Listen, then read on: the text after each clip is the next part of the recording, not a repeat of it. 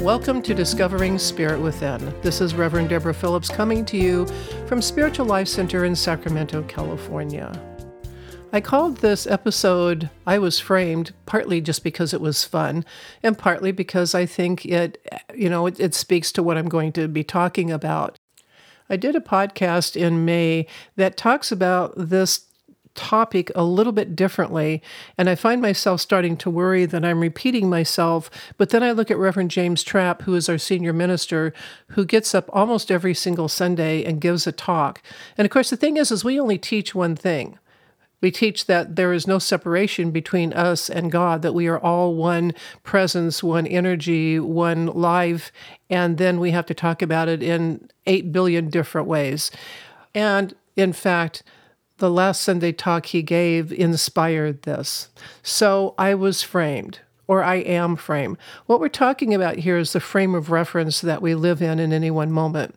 First, I need to give you a little bit of background. When I sit down to write, I write by hand, and I get out my journal and I get out my pen and I sit down and I start to write. And at first, it's really conscious. I'm thinking about the words I'm writing. I'm thinking about what I'm going to say. But soon I allow the flow just to happen, and I stop worrying about what's coming out of my pen, what's coming out of my head, and I just watch the words develop on the page. Now, some people call this automatic writing, some people call it channeling, and honestly, I don't care what it's called. This is simply the way I work. I sit down, I start to write, the words flow through me onto the page, and then I translate it by typing it onto a page. And I have shared this information, these different essays with people, and they've liked them and they've gotten something from them. So I have developed a trust for this. The reason I'm telling you all this is one of the terms that has developed in my writing is the word or the term earth frame, and it is capitalized. Earth and frame are both capitalized, and the word is hyphenated. So when I'm writing about being an earth frame, I'm talking about the frame of reference we have when we're living on earth, as opposed to saying being in meditation where you're a little bit out of your body and you're really in a different realm, and you might be in the spirit frame or ethereal frame or whatever you might want to call that. So everything that we do has a frame of reference. I mean, I have a frame of reference right now of being in my office where I'm sitting here recording a podcast. I've got a cat asleep right next to me. There's another cat up in the window. That's my frame of reference. And of course, all of the technical stuff that goes with it. So I'm in this frame of reference at the moment, and then my frame of reference is going to change the minute I finish this, because then I will be in the processing frame. So I think I could go on forever, but I think you get the idea of what I'm talking about. Frame of reference is a really important thing to understand. Now, as I said, I did a podcast a few weeks ago talking about like when you're talking to someone, knowing where you are and who you're talking to. But there's also another way to talk about this. And well, actually, there's probably about 16,000 different ways to talk about things, which is why there's so many books and teachers and whatnots out there. So I'm just going to give you my take on the whole frame of reference thing today. The reason I think it is important to talk about this is because we are currently in an environment where lots of people are teaching how to reframe things so that, if you've had childhood trauma or if you've had a bad experience, there's a lot of work being done in different venues on how to reframe that, and some people don't understand what reframing actually means. First, what reframing does not mean. Reframing does not mean that you're going to pretend that something never happened. You're not going to be saying, oh, well, I'll just look at this other way and then it'll go away and it won't bother me anymore. That's not what reframing is. I'll give you an example of what I think is, I think it's healthy because I did it. So there you go. I had a difficult mother. I had a difficult time with my mother. And while we were on good terms when she died, I had a lot of stuff to work through. And I have done that. But one of the things that started happening for me, and this wasn't even really conscious, which was, I thought, the coolest part of it, is as I've gotten older, and maybe because women's issues have come up again, I'm not sure, but I can now sit here and look at my mother's life. She was born in 1912. And I can think of some of the things she said to me and some of her reactions to things. And I can realize, to the best of my ability, how hard life was for women in the 30s, 40s, 50s. And so I can say, okay, she was really struggling. She was a smart woman. She wanted to be out doing things that just weren't happening for her. And I can gather some compassion for where she was. I can see how a lot of the anger that my mother had nothing to do with me or the other kids. It was just that she was very, very frustrated. And I look at a couple of her friends who also struggled, and I can have compassion for them because I've reframed that. And I've reframed some of my mother's actions as that they weren't necessarily personal. It was just her own frustration. Now, that does not mean that I didn't feel wounded. It does not mean that it was not difficult for me. It does not mean that I have my own healing to do.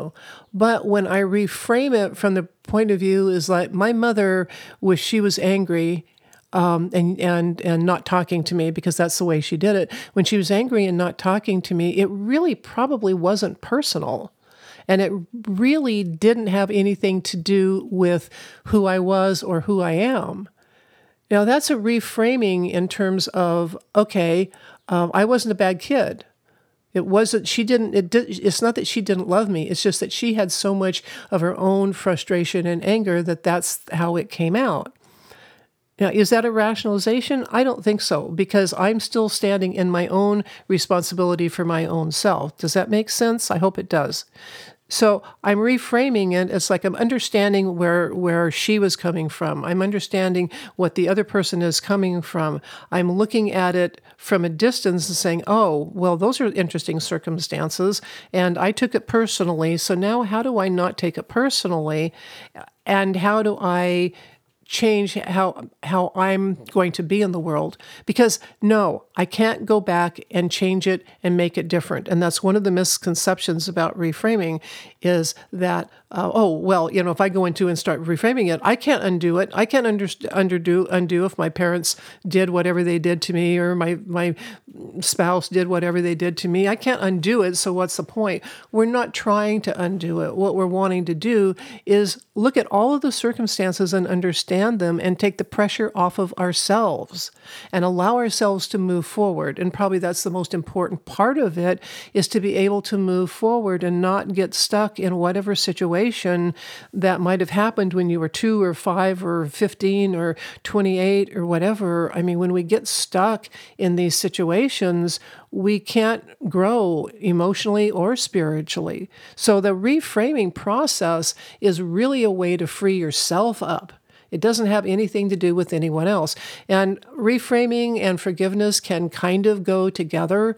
And a lot of people cringe at the idea of forgiving, but I don't forgive anybody else anymore. I only forgive myself.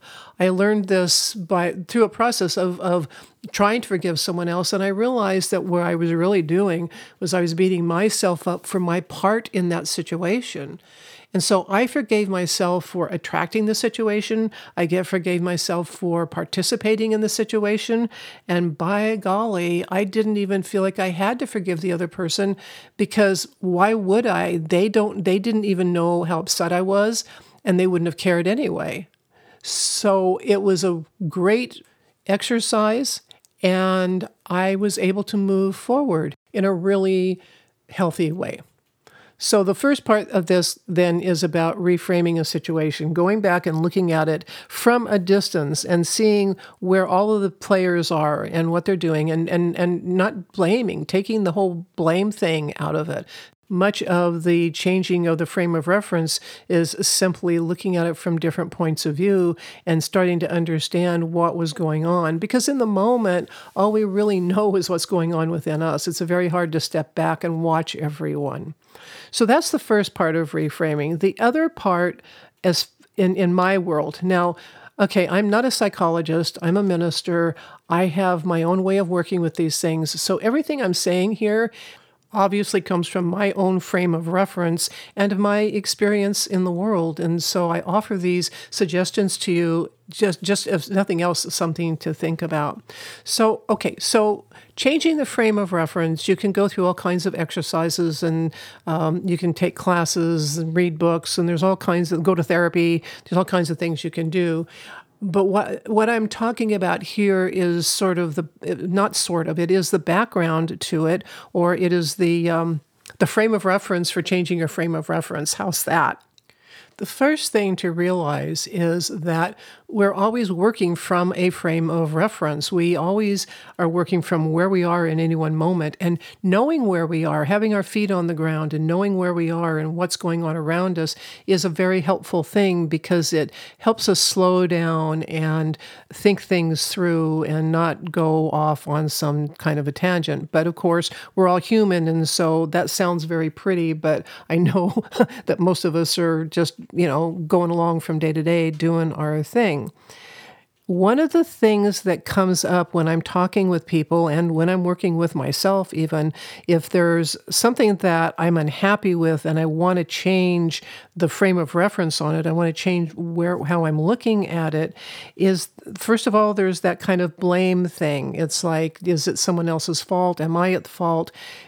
And so maybe number one is stop with the blame thing. Stop blaming. There's nothing's, we all make mistakes, or we all do things that are not necessarily super groovy, but blaming other people or blaming yourself doesn't get you anywhere. Stopping and thinking about the dynamics and looking through them from a distance is much more helpful than putting the blame on something. So that's the first step. The second step is to understand the difference between facts and truth. This is a conversation I have quite often, because what we teach is that there is one truth, there is one unchanging truth, and we need to see the truth in any one situation. This is confusing for people because what we see in front of us is what we take for being the truth. Because, hey, it's right in front of me. I can see it. It must be true. Like a flat tire. I see the tire is flat. Well, rather than saying that it is true that the tire is flat, we say that it is a fact. It is a material world fact, because it can change. Facts are changing. You can change a flat tire. You can change a situation. You can change a relationship. Everything in this material world is changing all the time. I mean, I can't tell you how many times I stop and start the recording of this. It's constantly changing as I'm making it. It is a fact that I am sitting here recording this and stopping and starting it and rewording things and whatever. So, and this is a perfect example of the world that we live in, the earth frame. The earth frame that we live in changes from second to second. It's always in motion. Truth is unchanging. Truth is what underlies everything. The truth of our being is, again, it just doesn't change. It's that space, you can go to that space within you that is calm and quiet and centered, no matter what else is going on around you. Now, it might not be easy to get there if there's so much turmoil, but if you've done any kind of spiritual practice at all, you know what I mean, is that there is an energy, a place to be that is not chaotic, that doesn't change, that no matter what is going on the outside, you can go there and you can find that peace. That's the truth. And there's a truth about life in general. It is a fact that people die. It is the truth that life continues on all around you when you are going through having someone pass away. One of my neighbors recently made his transition, and I noticed that it's a little quieter around that particular house, but life is going on all around this family while they are dealing with their earth plane fact, their earth frame fact that their loved one has passed on. There's a constant that permeates everything, that permeates our lives, that permeates the universe. That is truth. All of this other stuff are facts. Now, facts are good. They're important. We need facts. I can't get through my day without having facts. The fact that I have a computer, the fact that I have a microphone, the fact that I have a cat sitting next to me. These are facts. They're important facts. Facts make up our world. Facts are what we deal with. But when you look at them as facts instead of the absolute truth, wow. Do you see how you can start to reframe things simply because you're not looking at them as being permanent anymore? Yes, something happened. Something might have happened 20 minutes ago, 5 years ago, 30 years ago. And yes, it happened. It is a fact.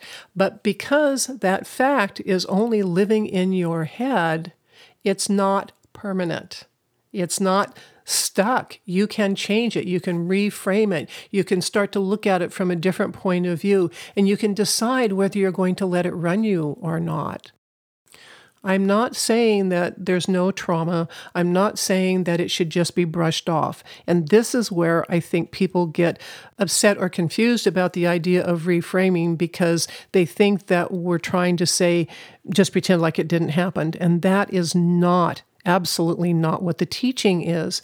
It's a matter of going back and okay, I'm going to back up a little again and say anybody who has had really extreme trauma, that's a matter for therapy. That's a matter for having someone help you work through things. What I'm talking about is our everyday trauma, or just the stuff that we grow up with our parents that we can reframe. When it's serious trauma, please get help. This is a place to start with ideas, but I am not your therapist. I'm not your helper in that way. But for those of us who had relatively normal upbringings, but perhaps we all have issues because I think that's what parents' jobs are, is to give us stuff to work on. And of course, we've just got everyday life going as well. But maybe what I'm really trying to say here is in many, many instances, we have a choice. We can look at something and look at the facts and decide those facts are true, and whatever this other person did and damaged me and caused me pain, and I'm going to make that my truth.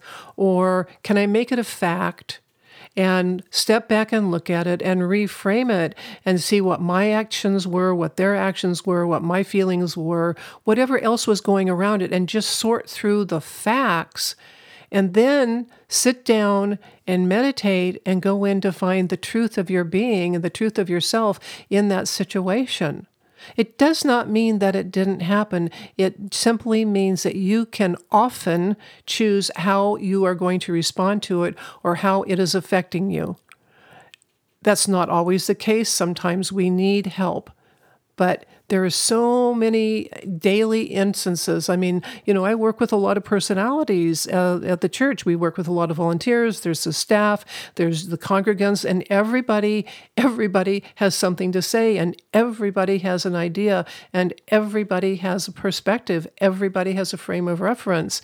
And if I looked at every person's frame of reference as the truth, I would go bonkers, honestly, because that's a lot of perspectives coming you at one time. And so to be my ability, and it's not perfect, I have my moments, but to be able to step back and say, okay, here's the facts. This person did this person said this person wants this person doesn't like this. And then reframe it into where is it that we are, what can we do, what can we not do, and is this personal? And yes, it's personal to the person, but it's not personal to me or whoever else this energy is coming to.